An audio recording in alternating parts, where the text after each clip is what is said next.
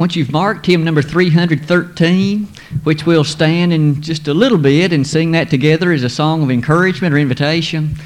But certainly between now and that time, might we again state the exciting joy that's ours to welcome not only our membership on a day when the weather isn't as lovely as it may otherwise be from time to time, but also visitors that have come our way, and we're happy for your presence, and we hope that you'll feel welcome and that it indeed will have been good for you to have been here with us. In our study of the Holy Spirit, which today will mark the 6th Sunday that we've devoted to that series of lessons and studies, and we have touched on a number of ideas concerning the Holy Spirit, matters related to such interesting questions as those that we have asked recently and that I've tried to summarize in this opening set of thoughts. Questions relating to what's the nature of the Holy Spirit, a divine person.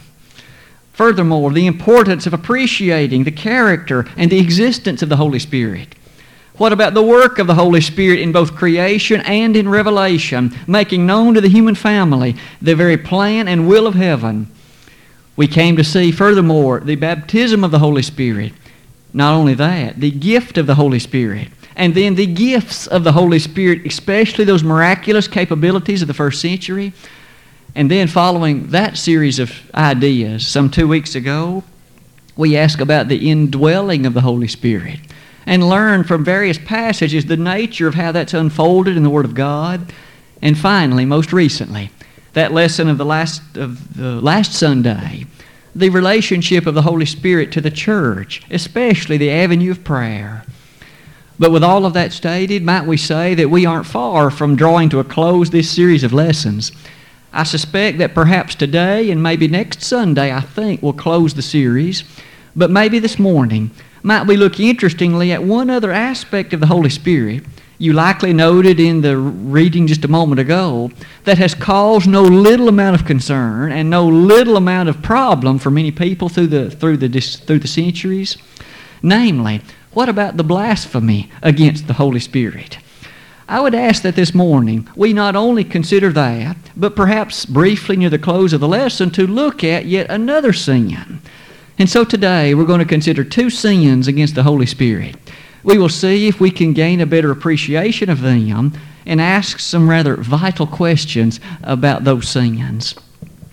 With that said, might I invite your attention to consider in a somewhat interesting detail the blasphemy against the Holy Spirit.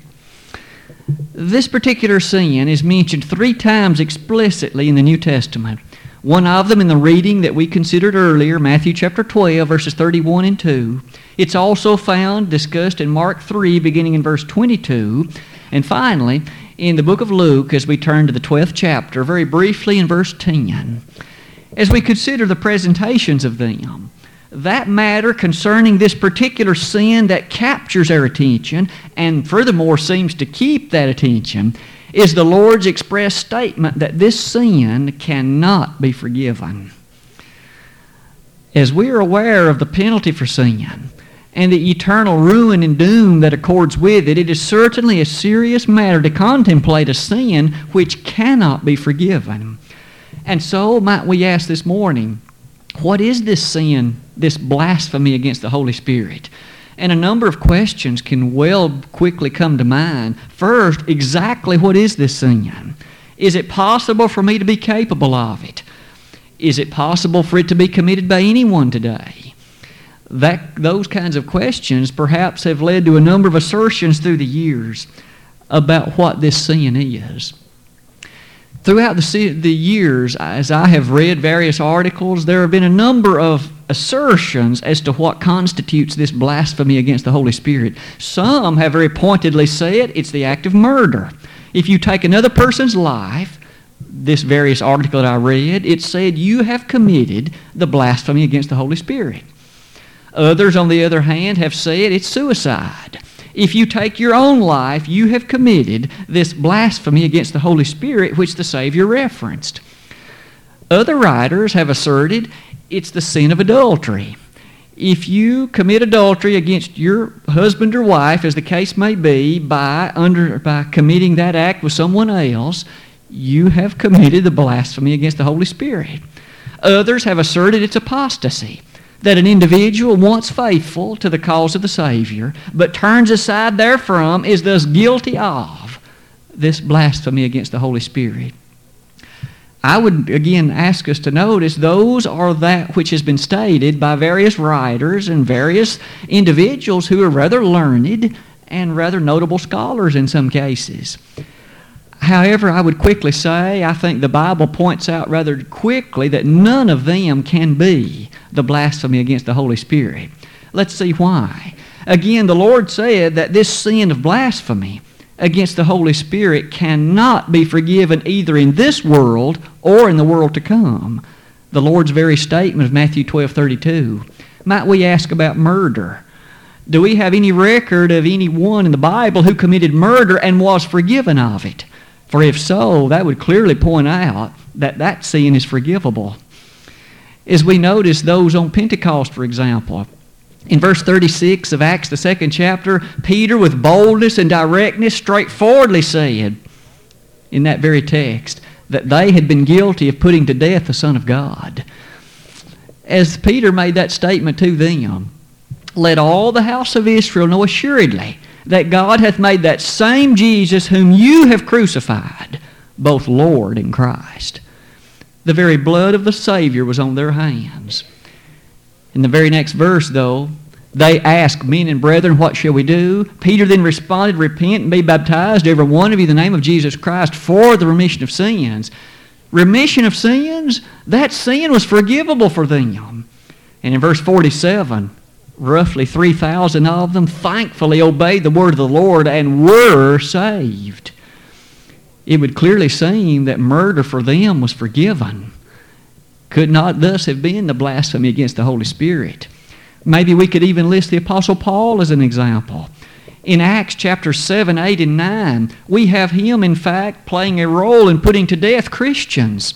And in Acts 26, verses 9 through 11, he even pointedly said, I gave my word to put them to death. Paul, thus, in essence, had the life of various Christians on his hands. But it was that same one who later in 1 Timothy 1, verses 13 to 15, who said that God had been merciful to him, though he had been the chief of sinners. Paul, you see, had been forgiven of that sin. Thus, murder is not the blasphemy against the Holy Spirit. Now, certainly murder is a sin, taking the life of another, but it is not the blasphemy against the Holy Spirit. Well, what about suicide? As we have often made recognition of the fact, the context must be that which helps us appreciate the unfolding of God's will. It is very significant, isn't it, that neither in Matthew, Mark, or in Luke, any of the passages in which this is listed, is there the slightest reference to suicide. Not once. That would strongly seem to suggest, then, that this too is not the blasphemy against the Holy Spirit. But what about adultery? Again, I would submit, if there's even the slightest record that a person who had been an adulterer was forgiven of that sin, that would clearly mean that too could not possibly be the blasphemy against the Holy Spirit. When we remember the Corinthians, then in 1 Corinthians 6, verses 9, 10, and 11, as Paul addressed that group of individuals in that church, he used the past tense word and said a number of things about what they once had been, not the least of which were homosexuals, adulterers. But in the very next verse he said, but you are cleansed, but you are washed, but you are sanctified, indicating yet again that they had been forgiven of those sins. It stands to reason again, doesn't it, that adultery, though it's a heinous sin, though it certainly is a great troubling matter to the sanctity and power of marriage, though it's in fact a breach of the marriage covenant, it is not the sin that is the blasphemy against the Holy Spirit. What about apostasy? Again, there are those who have asserted that apostasy may well be that blasphemy. Maybe we can employ the same logic again. If there's any indication that it's possible for a person who has apostatized to be forgiven of that, it would certainly indicate that that is not the blasphemy against the Holy Spirit. When we read such passages then as Acts the 8th chapter, here we read about a man named Simon who greatly desired the capability of imparting the Holy Spirit by the laying on of his hands. And he even besought that and offered to buy it. Peter, with great boldness, told him of the sin that he had committed. In Acts 8, verse 22, what was his reply? Peter, as he stated to him, he said, "Pray God that thy sin may be forgiven thee." Whatever Simon had committed, it was forgivable.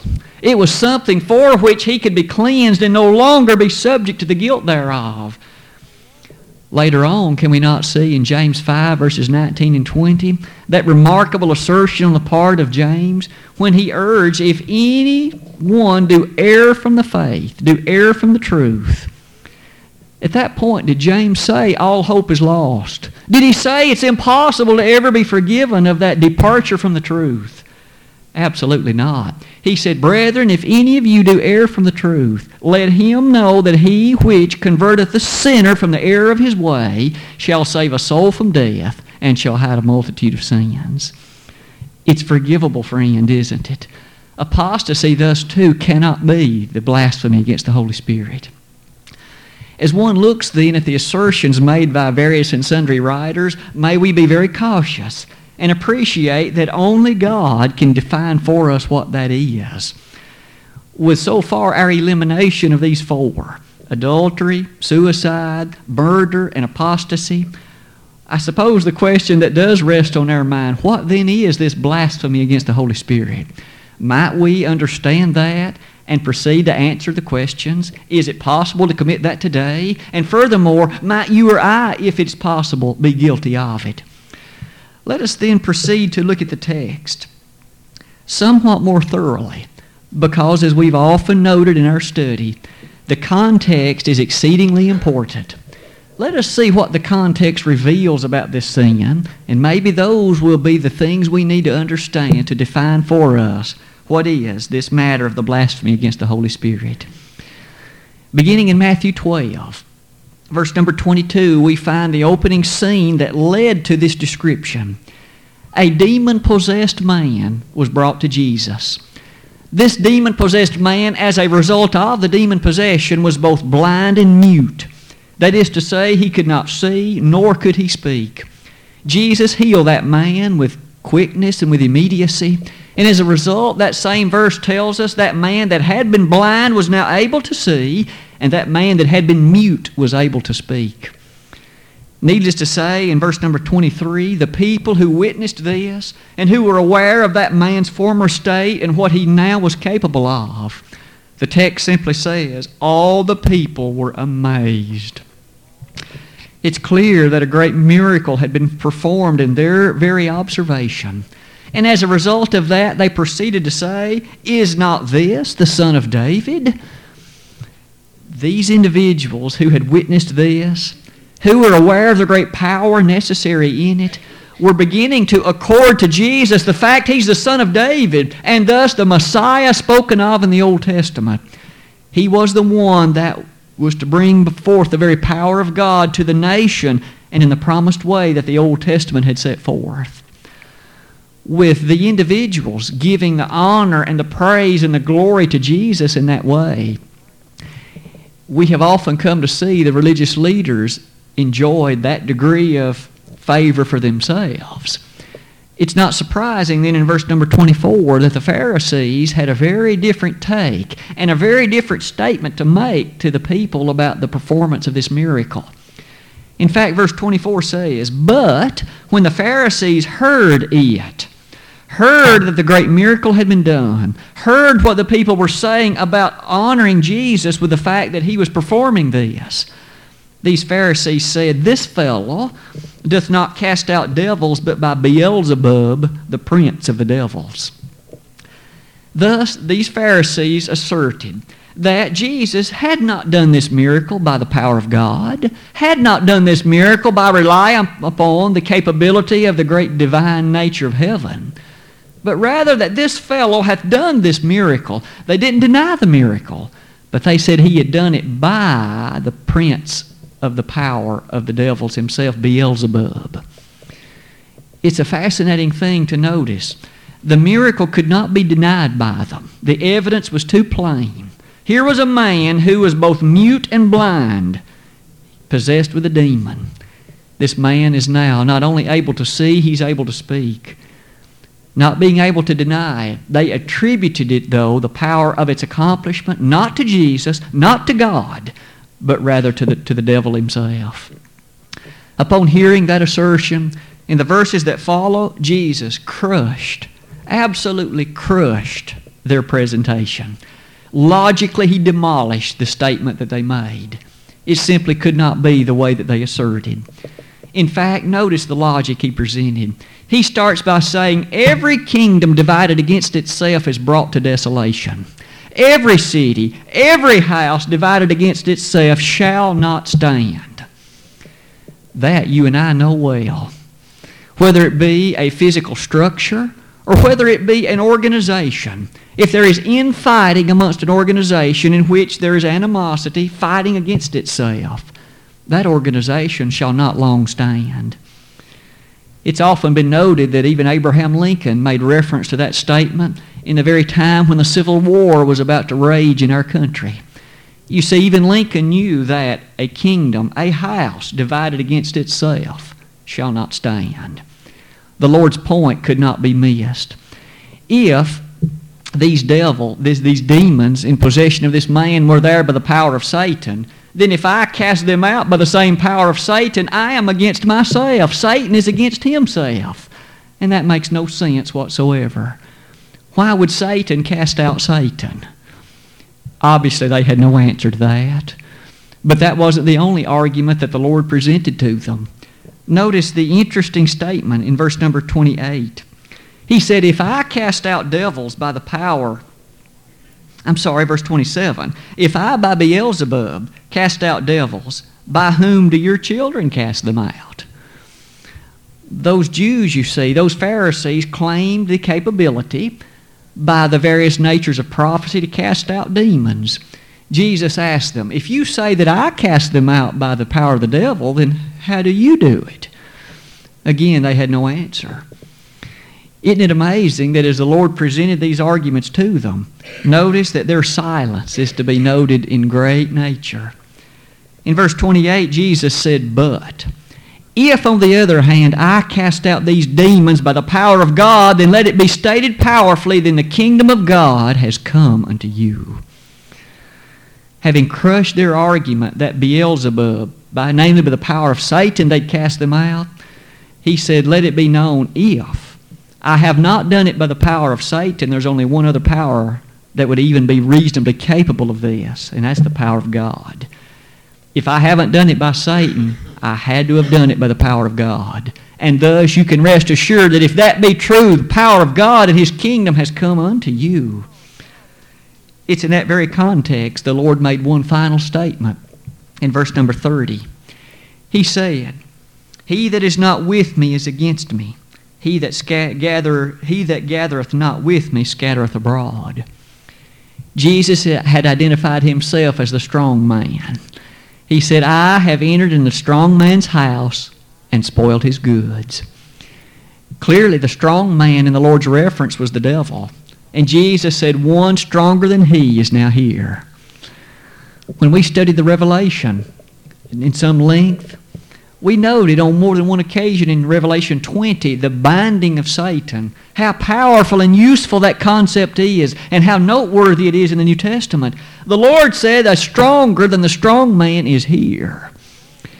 That reference then to the binding of Satan helps us appreciate the power available in Christ, both in that day and, of course, in ours. Might it be noted as we consider then this introduction, it is in this context now, following this demolition of their logic, that Jesus makes the reference to the blasphemy of the Holy Spirit. With that as background, I would invite us to again read verses 31 and 32 of Matthew 12. Wherefore I say unto you, the word wherefore is a linking word. It ties what is about to be said to what has just taken place. Wherefore I say unto you, all manner of sin and blasphemy shall be forgiven unto men, but the blasphemy against the Holy Ghost shall not be forgiven unto men. And whosoever speaketh a word against the Son of Man, it shall be forgiven him. Whosoever speaketh against the Holy Ghost, it shall not be forgiven him, neither in this world, neither in the world to come. With that idea as the background and an illustration of the thing before us, might we notice the wording that the Savior used? Again, in verse 31, he said, blasphemy. We had not seen that word employed in verses 22 through 30. No mention of the word blasphemy. But now the Lord chooses to use that word. What does it mean, and how does it fit the context? The word blasphemy comes from a Greek word, blasphemia, and it means to speak injuriously or to speak against. Probably something like what we would have guessed based on our knowledge of that word. When one blasphemes another, at least in general, he insults by speaking against. He, in fact, tarnishes the reputation of. He verbally speaks against someone or something. It is to be noted, interestingly, in this very context, that the Lord made some statements about that are very illuminating. For example, he says that all sin and blasphemy with regard to the Son shall be forgiven. That is to say, now that's in Mark's version, in Mark chapter 3. He expressly made that statement. But notice, that also points out that this blasphemy against the Holy Spirit in the very next verse, again in Mark's version, he says is not forgivable. And I've used what is the American Standard rendering to perhaps highlight the meaning of the phrase. To say it's not forgivable, notice, is to say it is guilty of eternal sin. Eternal sin. Sin that's perpetual in it, if you please. Sin that does not know any ceasing point. Thus, sin that is not something that can be removed or forgiven. We can easily see the seriousness of this sin, the seriousness of this blasphemy. It is an eternal sin, not capable of being forgiven. With those ideas in mind, the question now leads us to ask, what is it? Mark's version, I think, again, points out a verse that we might be so tempted to read quickly by. I would ask you to turn to Mark 3, and let's read a very brief verse. Beginning in verse 28, in Mark's version, we read the following. Mark 3, verse 28. Wherefore I say unto you, all sins shall be forgiven unto the sons of men, and blasphemies wheresoever they shall blaspheme. But he that shall blaspheme against the Holy Ghost hath never forgiveness, but is in danger of eternal damnation. The blasphemy against the Son of Man, the Lord said, could be forgiven. But the blasphemy against the Holy Spirit, he said, could not be, either now or in the world to come. But now notice verse 30.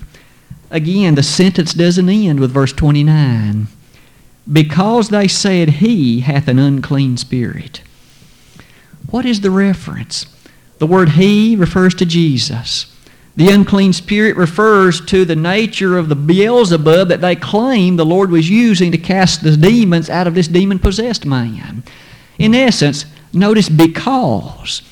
That's a word that identifies the reason for why the Lord was making this statement. And it explains for us the nature of this blasphemy.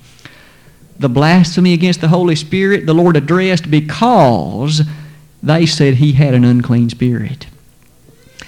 Perhaps that leads us to draw these conclusions. The blasphemy against the Holy Spirit, these Pharisees had seen firsthand the power of God manifested in the casting out of these demons from this demon-possessed man. They firsthand had witnessed these miraculous capability of Jesus as the very ambassador and emissary of heaven, and yet they attributed it to the devil. I might submit to you that's the very thing that is this blasphemy against the Holy Spirit. The Holy Spirit was acting through the Savior and cast out those demons. The Holy Spirit, by the manifestation of the will of heaven, was displaying the greatness of God so that men could appreciate Jesus as the Messiah, as the Savior of the human family. And these egotistical Jews, these Pharisees, attributed that great, majestic power of heaven to the devil himself. that degree of blasphemy, Jesus said, is not forgivable. When one is willing to look at a miracle performed by Jesus, the very Son of God, and attribute it to the devil, he has gone as far as to commit the blasphemy against the Holy Spirit, and thus is in a position to be in an unforgivable state. That blasphemy against the Holy Spirit thus leads us to directly address now some matters. Can that be done today? We might notice we don't live in the area of miracles any longer, in the sense that you and I can't physically see Jesus cast out demons, heal the sick, raise the dead, or any of the other miraculous matters that the Lord was able to accomplish, and that which He did. Since we don't live in that direct age of miracles now, then we couldn't be guilty per se of the blasphemy against the Holy Spirit, in the sense that we can take and attribute a miracle to the devil rather than to God. But before we go too far, though, we ought to make one statement. And that's what I've used to close that very screen there before you. Noticing again this blasphemy against the Holy Spirit is the attribution of the divine power of God to the devil. We've stated in a miraculous way those things are not thus possible today. It does, however, quickly point us to John's reference in 1 John 5. In 1 John chapter 5, verse number 16, we read a reference to, and I quote, a sin unto death. A sin that is unto death. Now, might we quickly notice and try to identify what that is and what relation it might have to this blasphemy against the Holy Ghost? First of all, let us say something that we should ever keep in mind relative to the day and time in which we live. According to the New Testament, any sin that is committed today by you or me can be forgiven. Let's notice some of the statements that lead us to that conclusion. In Mark 16, verse 16, the Lord said, "Go into all the world and preach the gospel to every creature. He that believeth and is baptized shall be saved." The Lord did not qualify that by saying, in verse 16, "He that believeth and is baptized, if he's not committed the sin of the blasphemy against the Holy Spirit, shall be saved." The Lord did not qualify it that way. He said, if he believes and is baptized, he shall be saved. In John 1, verse 29, John the Baptist said, "Behold the Lamb of God, which taketh away the sin of the world." John didn't say, "Behold the Lamb of God, which taketh away every sin except the blasphemy against the Holy Spirit." Might we notice furthermore in Romans 6, verses 16 to 18, we have that haunting set of questions. "Know ye not that to whom ye yield yourselves servants to obey, his servants ye are to whom ye obey, whether of sin unto death or of obedience unto righteousness? But God be thanked that ye were the servants of sin, but ye have obeyed from the heart that form of doctrine which was delivered you, and being made free from sin, ye became the servants of righteousness." What sins had they become free from? All of them of which they were guilty. In 1 Peter 1, verse 22, we notice the reference there that they had purified their souls through obedience to the truth, through unfeigned love of the brethren. They purified their souls. I say all of that to help us together see that 1 John 1, verse 2 summarizes it in these. 1 John 2, verse 2 summarizes it in these words. He, speaking of Christ, is the propitiation for our sins, and not for ours only, but also for the sins of the whole world. Notice again, John didn't qualify that. All who will submit to the gospel can have their sins forgiven. All who humbly and obediently submit to the teachings of the gospel will have their sins forgiven. What then is that sin unto death of which John spoke? That sin in 1 John 5:16 that he said, don't pray for that. Don't pray that a person will be forgiven for that sin. Logically, the only thing it can be. If Christ's blood can cleanse any sin to which the person will submit to the gospel terms for forgiveness, then that sin unto death must be any sin which a person will not repent of and seek the forgiveness of God from. John says, don't pray for a person to be forgiven of that, for it cannot happen. And if they continue to live that way and die in that state, they're lost. might we see then that in a practical way, when we think about the blasphemy against the Holy Spirit, though we can attribute a miraculous work to the devil because we don't watch miracles today, nonetheless, if you and I refuse to submit to the gospel, if any person does, if they will not submit to the terms of forgiveness by virtue of the truth, and they die in that state, they are forever separated from God. Thus, in a practical way, they will then reap the same benefit as if they had been guilty, if you will, of the blasphemy against the Holy Spirit. But let it be noted, the refusal to submit to the gospel by itself per se is not the blasphemy against the Holy Spirit, because they can be forgiven of it if they'll turn to the gospel, if they will submit their lives to this book, if they will submit to the Savior. But if they die rebelling against Him, having never repented and come to the sweet nature of forgiveness through Him, then they will be lost. The blasphemy against the Holy Spirit is a thrilling subject to consider, isn't it? And it leads us to one final sin that we'll briefly consider this morning. In Hebrews, the 10th chapter, there is one other sin that I thought it worthy to consider in light of our discussion today. Very briefly, near the close of Hebrews chapter 10, we read about a group of people in a state of doing despite unto the Holy Ghost. Doing despite unto the Holy Ghost. In fact, in that very verse, beginning in verse number 26, this is what we read. For if we sin willfully, after that we have received the knowledge of the truth, there remaineth no more sacrifice for sins, but a certain fearful looking for of judgment and fiery indignation, which shall devour the adversaries. He that despised Moses' law died without mercy under 2 or 3 witnesses. Of how much sorer punishment, suppose ye, shall he be thought worthy, who hath trodden under foot the Son of God, and hath counted the blood of the covenant wherewith he was sanctified an unholy thing, and hath done despite unto the unto the Spirit of grace. People who had done despite unto the Spirit of grace. What is that? Might I suggest that again a careful look of the history of the book would be beneficial. The Hebrew letter was written to Hebrews, as the name suggests, who had obeyed the gospel. Hebrews 6, verses 5 through 9. As such, they were saved. They had been forgiven of their sins. They were in fellowship with God and with fellowship with the Savior.